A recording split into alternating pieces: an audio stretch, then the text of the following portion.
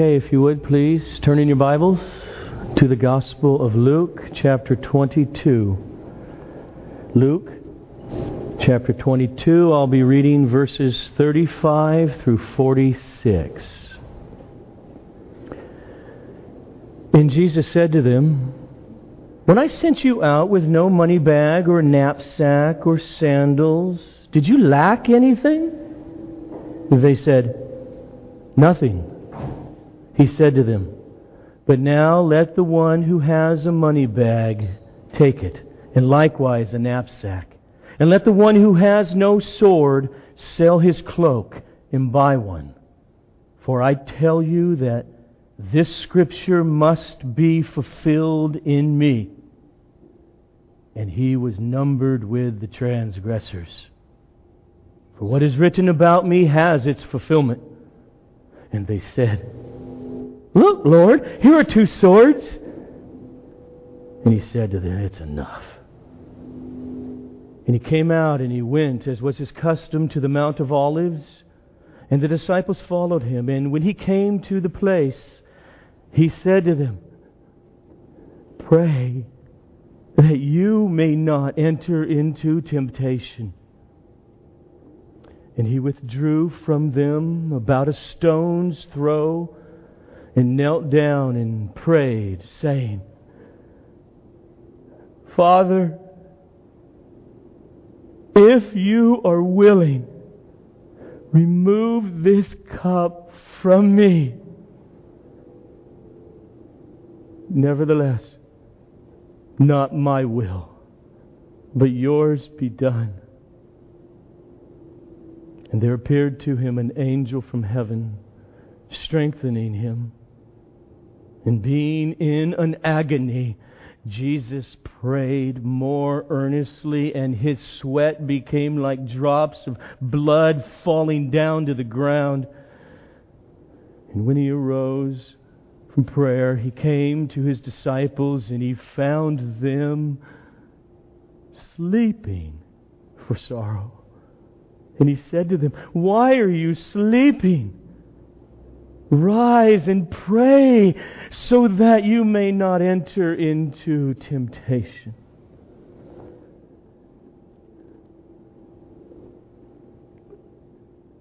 Father, I pray that by the grace of your Spirit, you give me a proper disposition with this text. And may you powerfully through the text, by your Spirit, help us weak, desperate people, that we not go down the road of loving temptations, to the glory of Jesus, our great Savior. Amen. Picture a mother on her knees in tears and in agony in a hospital chapel, while her 6-year-old daughter is upstairs in surgery where her life is in the balance. Picture a man walking on the beach, crying and praying with the pain and the anger of the news that his wife has committed adultery. And he's about ready to go out of his mind. These are not perfunctory prayers. In Jesus' name, amen.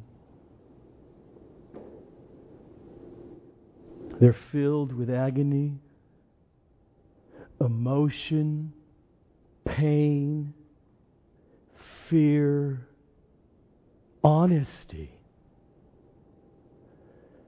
and trust. Picture one more scene. A man in his mid-30s in the woods at night falls on his face to the ground, and with loud cryings and pleadings and emotions and with anguish and dread, with intimacy, prays to his Father. And in the end, as a result of that process, he is strengthened for the will of God. That's our Lord Jesus. Nobody likes tests or final exams. But what's worse than having finals is showing up unprepared for it. So how do we prepare for a chemistry exam or a history exam? We study. You get to know what you need to know for that test. Well, how do we prepare for the unseen tests of life so that we pass and not fail, or according to our text, not fall for the inevitable temptations that are coming? In our text, Jesus and the apostles are on the brink of the supreme test of their lives. And before this night is over, Jesus will have been betrayed. He will have been spit upon and flogged and on trial. He will have had sharp thorns pounded into his scalp. And he will be nailed to a piece of wood. All before the morning is over. And his disciples will flee in fear, be overcome with confusion, and Peter will publicly and loudly proclaim, "I don't know Jesus," 3 times. Now, picture a person who knows nothing about Christianity, nothing about the historical Jesus or these happenings. I think from a surface reading, they might think, as we read here, that the disciples are prepared. They're ready. But Jesus, this crying, dread-filled, dependent man, wasn't. Peter and the gang, they boasted just this very evening, "I'll go to prison with you, and even to death, Jesus." And we'll see, they weren't terribly anxious or distressed, but rather calm enough to sleep. But Jesus, he looked like an emotional wreck, crying out to his daddy to please take away these immediate future events that are ahead. And it was his childlike praying and submission that prepared him for the trial. And it was the spiritual dullness and confidence of his disciples that prepared them to get an F on their test. The point of this text this morning for us is learn from Jesus' example, not the disciples. So if you're there, in chapter 22 of Luke, remember we have been in this upper room for a while now, and they're still in the upper room. It's during the Last Supper. And Jesus has just finished addressing Peter, "You will deny me 3 times. And so pick up where we left off in verse 35. And He said to them, "When I sent you out with no money bag or knapsack or sandals, did you lack anything?" And they said, "Nothing." He said to them, "But now, let the one who has a money bag take it, and likewise a knapsack. And let the one who has no sword sell his cloak and buy one. Because I tell you that this Scripture must be fulfilled in me." And he was numbered with the transgressors. For what is written about me has its fulfillment. And they said, "Oh, look, Lord, here are 2 swords." And He said to them, "It's enough." Remember, in His ministry, Jesus on a number of occasions sent His disciples out without Him to preach the gospel, to heal the sick. And He told them as He sent them out 2 by 2, don't take money with you. You don't need a purse. You don't need any of this extra stuff. Because Jesus was really popular in the land. They liked Jesus, and therefore, you are His representatives. The people would take care of their needs. Remember, guys? No problem. Things have changed, is what Jesus is saying. But now, in other words, with His arrest, which is within hours, and His crucifixion, He knew now things are going to be very different for His apostles. Things are about to change. And that's why Jesus quotes to them Isaiah chapter 53, verse 12. That glorious portion prophesying about Jesus' suffering for sin and dying and rising. And He takes a portion of that and says, this is referring to me. And He was numbered with the transgressors. And the reality that His disciples are His followers and will subsequently follow Him means they will also be considered outlaws. The world, He's saying, won't be friendly to you anymore like the last couple years. You will have to prepare for opposition. That's what I think Jesus' meaning is in all that He's just said here at the table. In other words, He's not saying to them, guys, make sure you have some literal steel swords so that you can swing them and kill the governing authorities. This is a word picture. Jesus is painting a picture saying everything has been going pretty smoothly in your ministry with me, but now it's going to all be different. You will have opposition. But now, guys, let the one who has a money bag take it. You might not be eating if you don't. And likewise a knapsack. And let the one who has no sword sell his cloak and buy one. Okay. Notice the next word, for. Why are you saying this, Jesus? Because I tell you, this Scripture in Isaiah 53 must be fulfilled in me.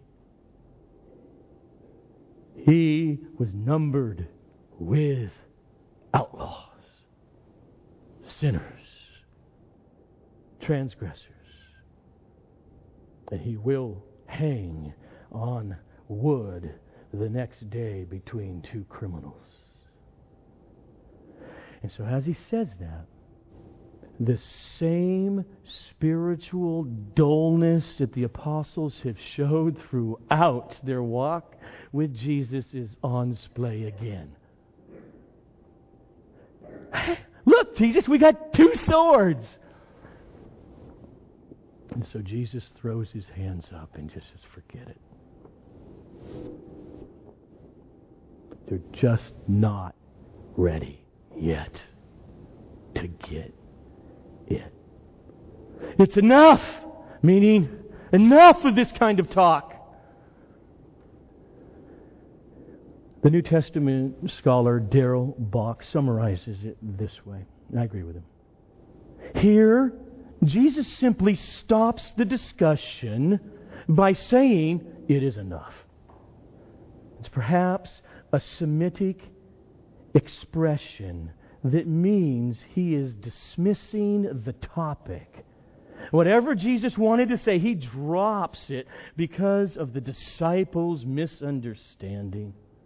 And on this sober note, the discourse ends. Can you feel what it's like for our Savior? That meal that night. I've so longed to celebrate this Passover with you. And where He declares the Passover has always represented me and what I'm going to do. This is my bread. And this bread is my body.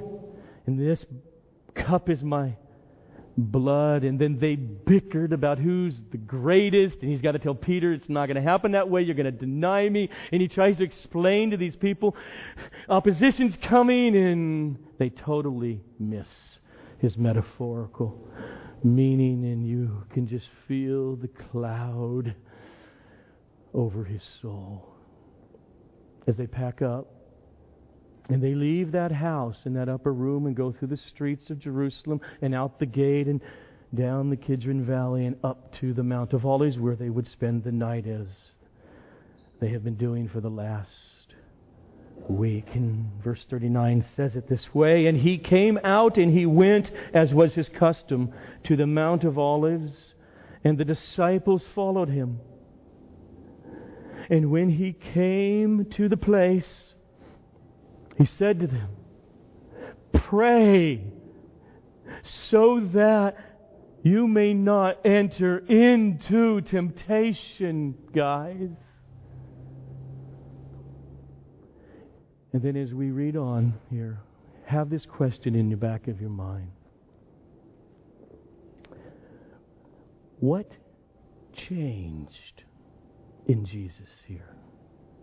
This is the Garden of Gethsemane. The other Gospels let us know that this part of Mount of Olives was called the Garden of Gethsemane. But what changed in His mind throughout His life that we have seen through Luke as a 12-year-old with the scholars, and from the beginning of His ministry throughout, from the temptation of Satan while He's starving to death. He desires food, but He's fearless. Stands on the Word. He begins His ministry in His hometown synagogue of Nazareth, and by the end of His sermon, they want to kill Him. He's fearless. Just slips through the midst. He's fearless in front of the unseen demonic realm as He silenced demon after demon just with His spoken word. He confronted the religious hierarchy again and again. And a week earlier, He entered Jerusalem and He went into the temple and He overturned their tables. This is a fearless man. This man has been prophesying. This has been a 9-month journey from Galilee to Jerusalem. And He says, "We're going to Jerusalem so that I may be killed." So then why? Why now is He so overcome with dread? Pick up in verse 41. "And He withdrew from them about a stone's throw. And He knelt down and He prayed, saying, 'Father, if You are willing, remove this cup from me. Nevertheless, not my will, but Yours be done.' And there appeared to Him an angel from heaven, strengthening Him. And being in agony, He prayed more earnestly. And we see from the other Gospels, He did this same prayer. If there's a way, all things are possible, please take it. And He did it again. He prayed more earnestly, so that what? His sweat became like great drops of blood falling to the ground. In Mark 14, we read this. Jesus began to be greatly distressed and troubled.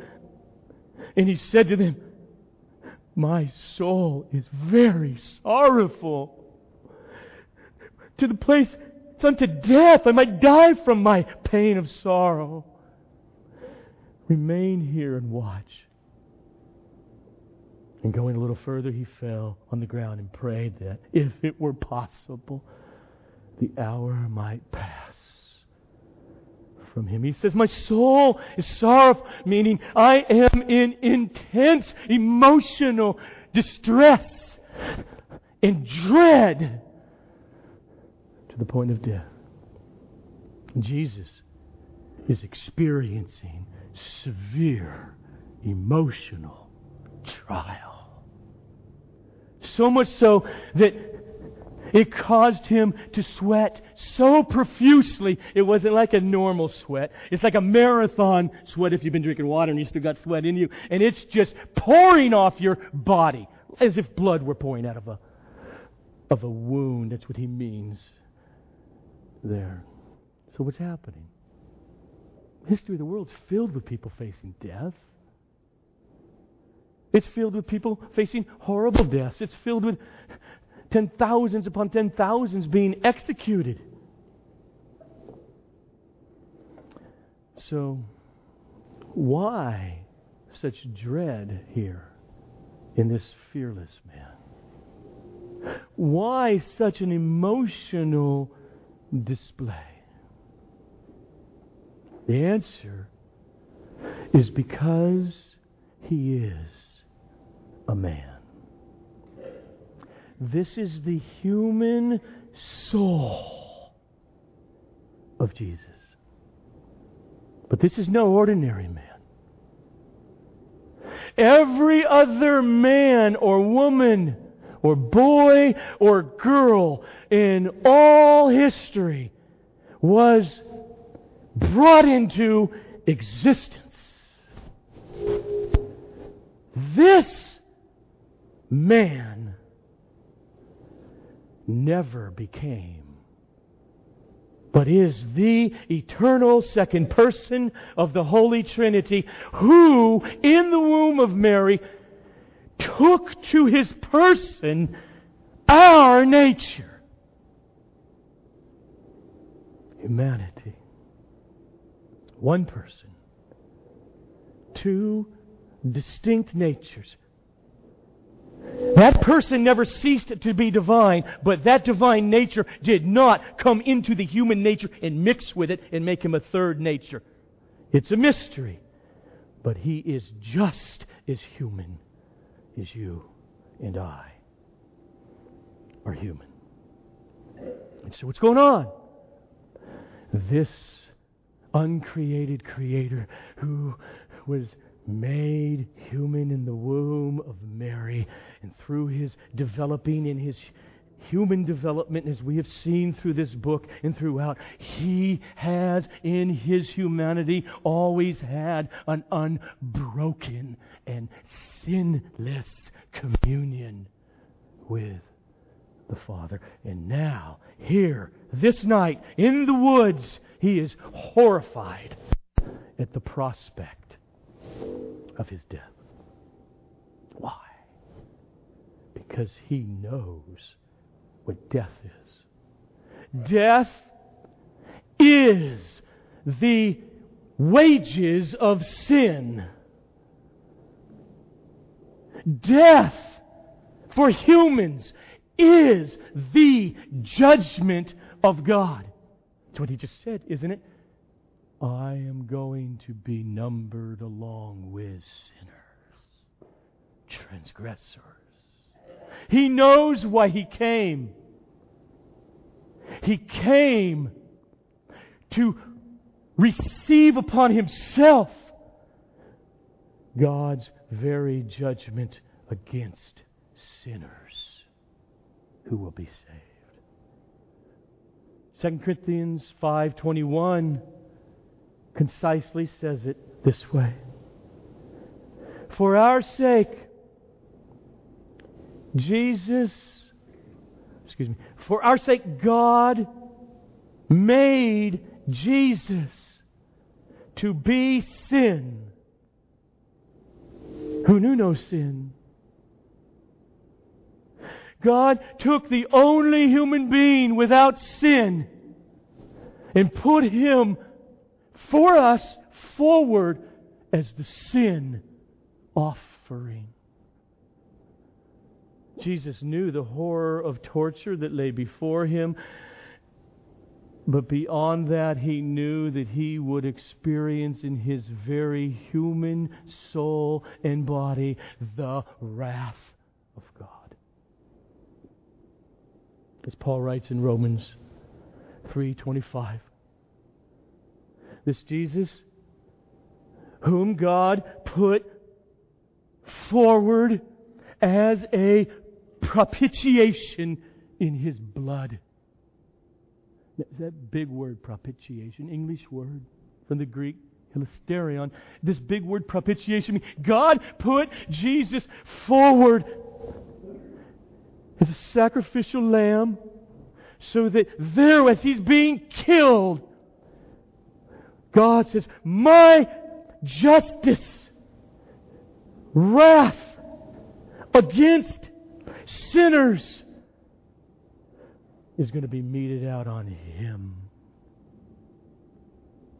And thus I, God, will have my wrath against sinners who will believe in Him appeased, satisfied. The Apostle John agrees exactly with what Paul said in 1 John 2:2 when he writes, Jesus is the propitiation for our sins. And not for ours only, but also for the sins of the whole world.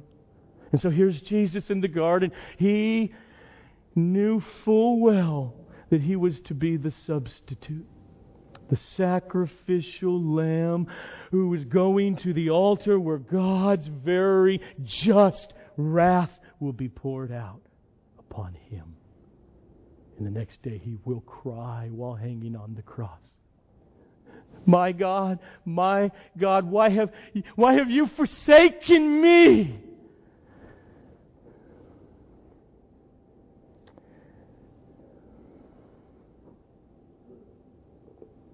So let's look at the prayer. Jesus, He walks away from His apostles over there. Depending on how far you can throw a rock, I don't know. And He shows His submission and His dependence physically by hitting the ground with His knees. And look at it. He prayed and He said, Father. Let's feel it. In the beginning was the Word, and the Word was with God, and the Word was God. He was in the beginning with God. All things were made through Him, and without Him was not anything made that was made. And the Word became human flesh and dwelt among us. And we have seen His glory. Glory as of the only Son from the Father. Okay. That's the person crying out, Father. Fathers love to give to their children. Fathers love to care. Even evil fathers, as Jesus said, as evil as you are, look what you do for your children. How much more shall your heavenly Father give you what you need? Okay. That's what fathers do. And here's Jesus in His human nature asking for something from His Father. Father, if you are willing. He's asking His omnipotent Father to do something.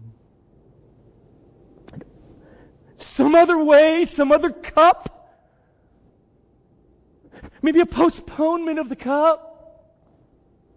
Don't know if I'm ready. So what's happening here? You see, when Jesus became human, in His humanity, He didn't take His omniscience and say, let's let omniscience come into finiteness and limitations of humanity. He is limited in His human soul and nature. He is just as we are. And in that, oh, can He sympathize with us as He prays. Is there another way? If there is, please use it.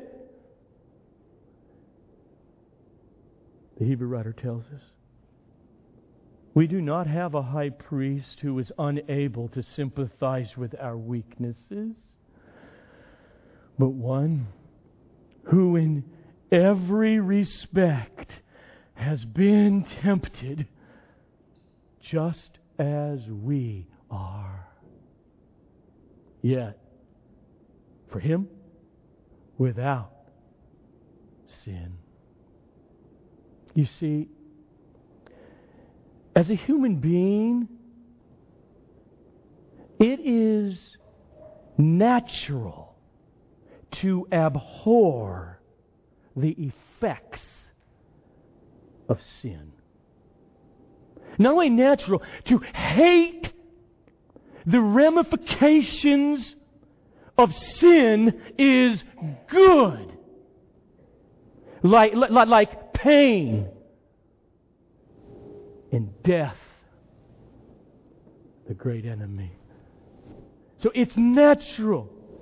That's why we pray, don't we? Please, Father, would you take this cup of my child's cancer away? That's good. Jesus here in the garden is not seeking to disobey God. But in His humanity, He desired not to suffer the shame of the cross and all that it included in and of itself. If you are willing, remove this cup from me. And the cup is filled with bitterness. It's very bitter with the sins of all whom He will save. That cup is filled with the wrath of God. It is an awful, appalling, fearful, dread-producing cup. And Jesus is saying, I don't desire this in and of itself. Take it. Take it away. If you will.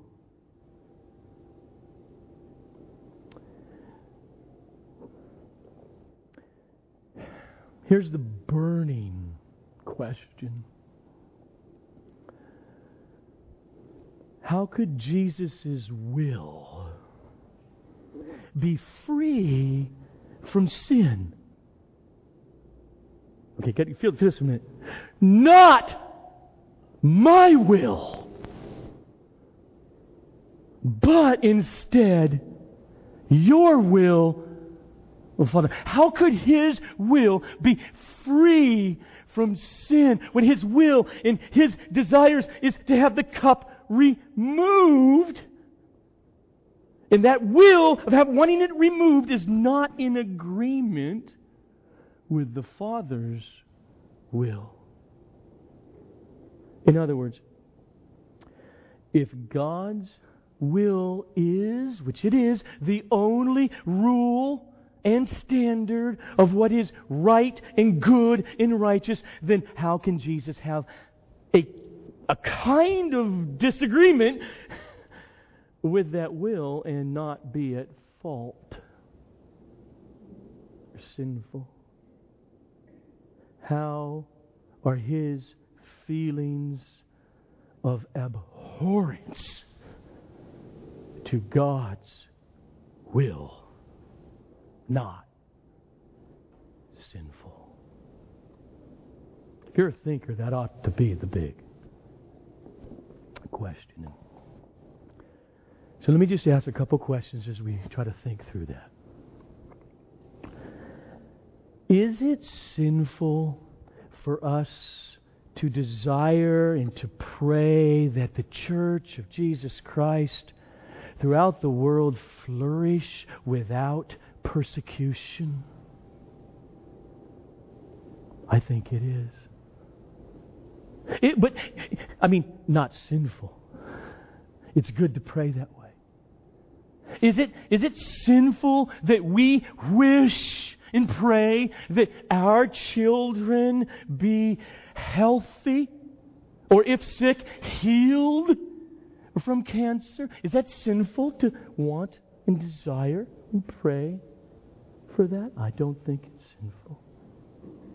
Or to desire to pray for the absence of pain in particular relationships in your life. God, I don't want that, please. Let things go smoothly. Is that a wrong desire? Or to want the wicked, evil tyrants of the world to be restrained so that they don't continue to wreak havoc on innocent families throughout this planet?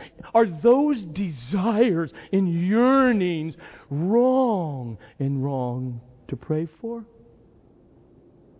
No, they're not. And they're not sin in and of themselves, okay? Now, so although those kinds of desires, those kinds of, Father, if it's your will, in and of themselves are actually good, okay? Although that's true, yet God, in His sovereign will, may will to order human and temporal happenings differently than those good desires. Does that make sense? So, even though we feel and we express desires to God, good desires even, and that's what I'm talking about here, and that's what Jesus is doing, it is not sin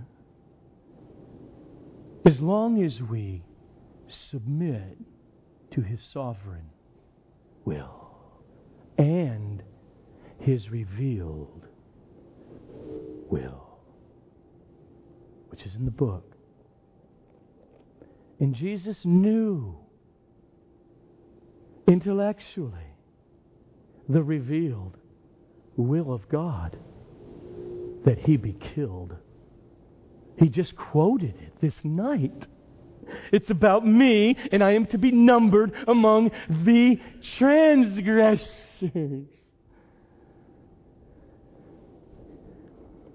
You see the next word in verse 42. After the plea comes the word, nevertheless. That's the key to our human existence. If you are willing, remove this cup from me. Nevertheless, not my will, but yours be done. Jesus was pulled between two good desires. It is good to want to avoid death. It's an enemy. It is good to want to avoid alienation. It is good to want to avoid the wrath of God. But it is also good, actually, it is best to want to do God's will at all costs. Jesus knew very well throughout His ministry, throughout His life, throughout this day at the Lord's Supper, He knew He was submitting to be butchered. And yet He sincerely prayed, "Take this cup away from me." And He also sincerely prayed with every fiber of His humanity coming against this prayer. "Nevertheless, not my will, but yours be done." Was Jesus' prayer heard? Absolutely. Actually, what's going on in the garden is a very, very intimate dynamic between Jesus and His loving Father. And yet His request was denied. I want you to listen to what one commentator says about this. The commentator is the Holy Spirit through the writer to the Hebrews in Hebrews 5:7 about what's happening in the garden in Jesus' prayer. In the days of His flesh, Jesus offered up prayers and supplications with loud cries and tears to Him who was able to save Him from death.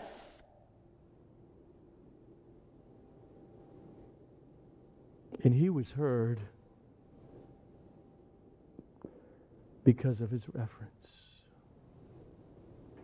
Jesus' submission was this part of the prayer.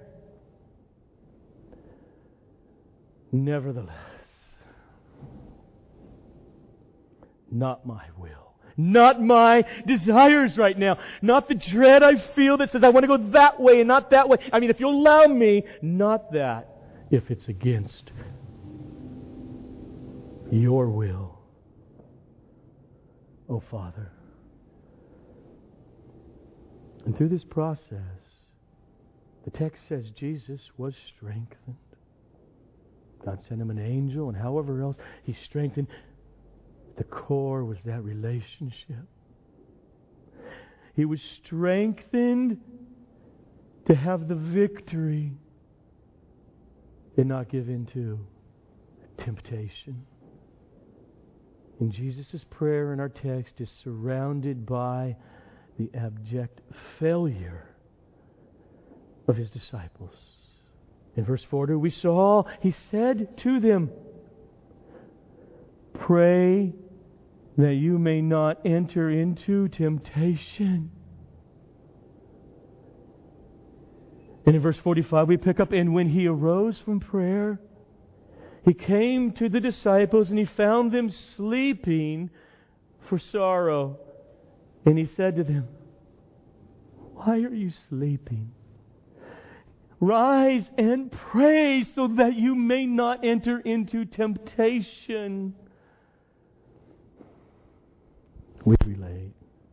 It's been a long day for these guys, and throughout that long meal, and the heaviness of the lamb and the bread and the herbs and the wine, in the stuff that Jesus was saying. This bread is my body and the cup is my blood. And He rebukes them for their arguing with one another about who is the greatest. And things are starting to hit them. And He says, this is about me. I'm going to be numbered with outlaws and transgressors. The death of Jesus somehow is hitting them. There's sorrow there. They're exhausted. And so they did not pray and fight the temptation. And so they fell. They fell in fleeing. We'll see next week. Fleeing when the guards come. Peter denying Jesus.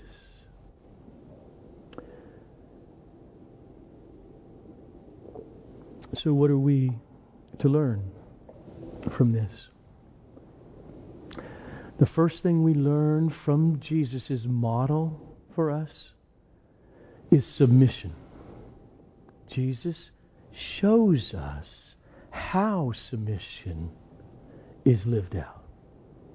He submits to the authority of the divine will over His human desires and feelings.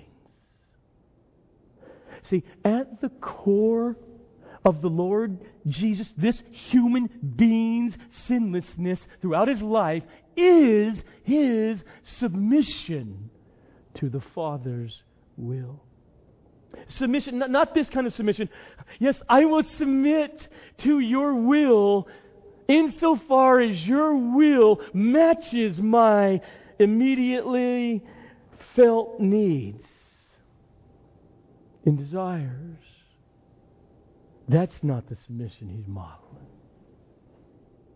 But the submission that says, nevertheless, your will, your revealed will. God has told us much about His will for our living, but your revealed Word, even when it radically comes against every fiber of my desires and disposition of my humanity.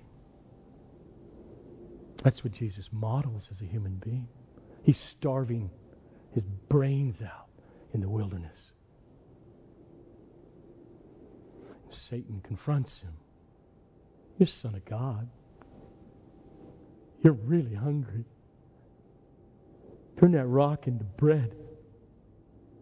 His answer is no. Because to obey you and to do that now is not my Father's will. Actually, my Father's will is written, "Man shall not live by bread alone, but by every word that comes forth out of the mouth of God." And that's what's going on in the garden. Shall I flee? Shall I run? Father, if you take it if it's your will. But nevertheless, I'm going to do your will. Okay. We're all broken and we're all sinners, and Jesus never caved. We know what it is to cave. Let me kind of cloak this in how it works out, I think, in our lives. Father, I can't. The battle is too hard. I feel like having sex with my boyfriend and with my girlfriend. It's overwhelming, Father. But nevertheless, your will be done. Or there are many, many born-again brothers in this world right now crying out, Father, all I know is same-sex attraction. But if it's your will, could you take this cup away from me by changing the rules so that I can act on it? Nevertheless,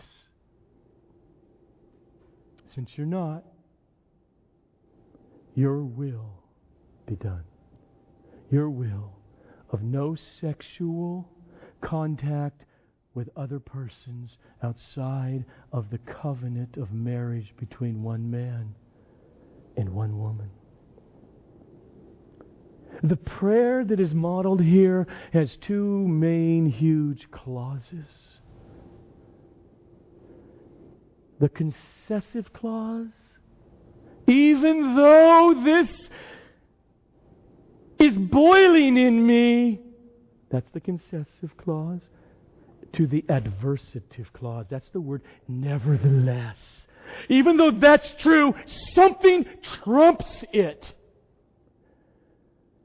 Don't ever stop halfway through in your prayer life at the concessive clause. I mean, that goes something like this if we stop. Father, I'm so angry. So if you will, let me continue in it.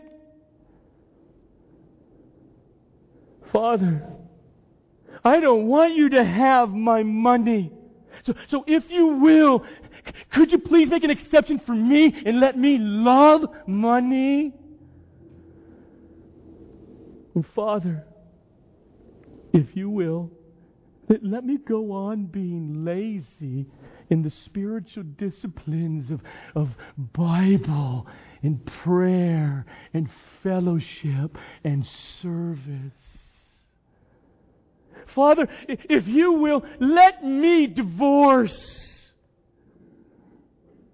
Don't end your prayers there. But look at His revealed will on those topics in the Bible and pray. Nevertheless, your will be done. Strengthen me, therefore, to forgive that person. Strengthen me to give of the first fruits of my labor. To read the Bible and love it. To not divorce. To not be sexually immoral. That's the first thing Jesus models for us. Submission. Nevertheless. The second thing is this. Persistent praying is the secret to not succumbing to sin. Guys, pray for the purpose that you will not fall for the temptations that are coming. In other words, I'm just driven, I'm just overwhelmed with desire that is down this road and not God's road on this thing. Okay? And now, put your head down on a pillow and go to sleep. You will fall. But blood earnest, sweaty praying is the way out.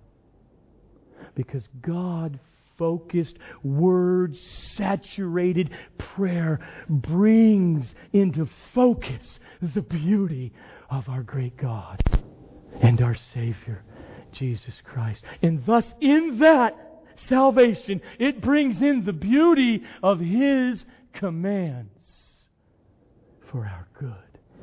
And when that dynamic through sweat happens, all of a sudden, the beauty of God and His way becomes more desirable than what we had been crying out for help in. And finally, Jesus demonstrates for us that prayer is much more than content. It's not at its core a formula that we mouth the right words and then close it up with in Jesus' name. Praying is a process of relationship with God. We do ask for things. James said, you have not because you ask not. But mostly, prayer gives us God Himself. And don't miss it. That is precisely what Jesus needed more and more of. Because it is His tangible, prayerful, Holy Spirit-filled relationship that increases our faith and our desire for His truth over our natural desires. James boils down our lives like this. This is the life if you're honest with it. Let no one say when he is tempted, I am being tempted by God. For God cannot be tempted with evil, and He Himself tempts no one. But each person, every one of us in this room, is tempted when he is lured and enticed by his own desire. And then desire, when it has conceived, it gives birth to sin. And sin, when it is fully grown, brings forth death. Praying to get God. Praying to cause my soul to see the beauty of that You are in Your Word over everything that I am feeling rise up in my body is the essence of Christian living. See, Jesus' praying was not to no avail because the cup was not removed. His sweat, His heart-rending emotions of honesty before His Father was the key to His empowerment for obedience. Jesus was in crystal clear touch with His deepest feelings and needs and human desires. And thus He was in deep touch with His need for real, blood-earnest communion with His Father. He was not desensitized to His need, like all of us sinners are, to one degree or another. And that's why the Word of God, the Scripture in our lives as our food, is so crucial to desensitize us again and again and again. Don't wait for the world to come crashing down on your head before you are desperate to pray. But turn off the numbing effects of the TV and just open up in the New Testament to the list of the works of the flesh versus the fruit of the Spirit. Be alone and prayerfully read them. And if you're not now desperate, I don't know what to do. Or just then pray for desperateness. Because God, I don't see in the mirror of how needy I am. This day is every day. And believer, you who are born again, I'm saying to you, as you pray, pray intimately to to your Father. Mark 14 says it again this way. Jesus fell on the ground and prayed, if it were possible, the hour might pass from him. And he said, Abba, Father, all things are possible for you. Remove this cup from me. Yet not what I will, but what you will. He prayed, Abba. Not, Sir. Great God in heaven, great power above, or even a formalized Pater, Father. But the Aramaic, Abba, which is equal to our English colloquial term, Daddy, Papa. And that's why later the Apostle Paul will write to all of us Christians via the Galatian region saying this. But when the fullness of time had come, God sent forth His Son, born of a woman, born under the law, in order to redeem those who were under the law, so that we might receive adoption as sons. And because you, men and women in Christ, are sons, God has sent the Spirit of His Son. Think of Gethsemane. He has sent the Spirit of His Son into our hearts, crying, Abba, Father. And so come, and come often with the confidence of a 5-year-old little girl on her daddy's lap, believer. Draw near to God, and He will draw near to you. And as you do, follow Jesus' example of being honest. There's no hiding in prayer. It is one of the stupidest things ever devised of our flesh or of Satan. But with blood-earnest honesty about your weaknesses. He knows them all. Christ Jesus felt His weakness as a sinful being. And so unlike Him, be honest with your sin and brokenness and aberrant desires. See, even though Jesus knew very well intellectually God's decree that He suffer the way He would and die on the cross and be raised from the dead, He knew that intellectually, yet He felt the horror, and He wasn't ashamed to pour it out to His Abba, Father.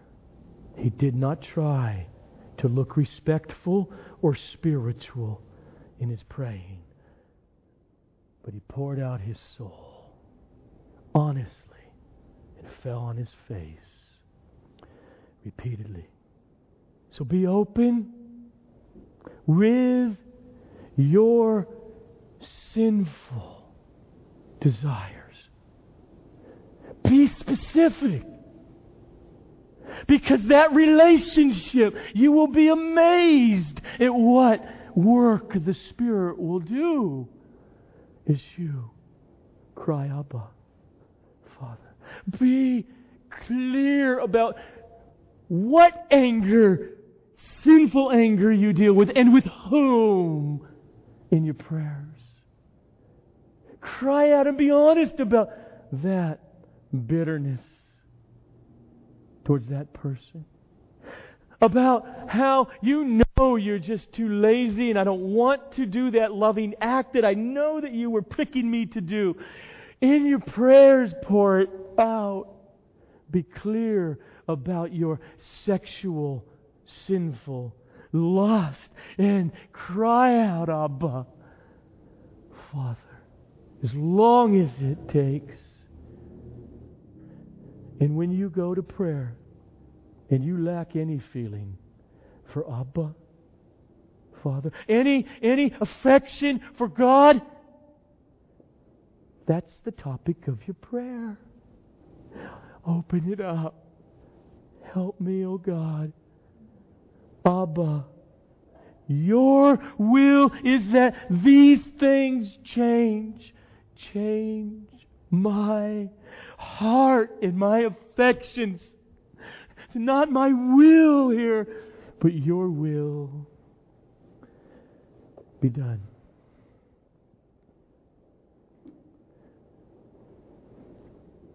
Father, our glorious, loving Daddy,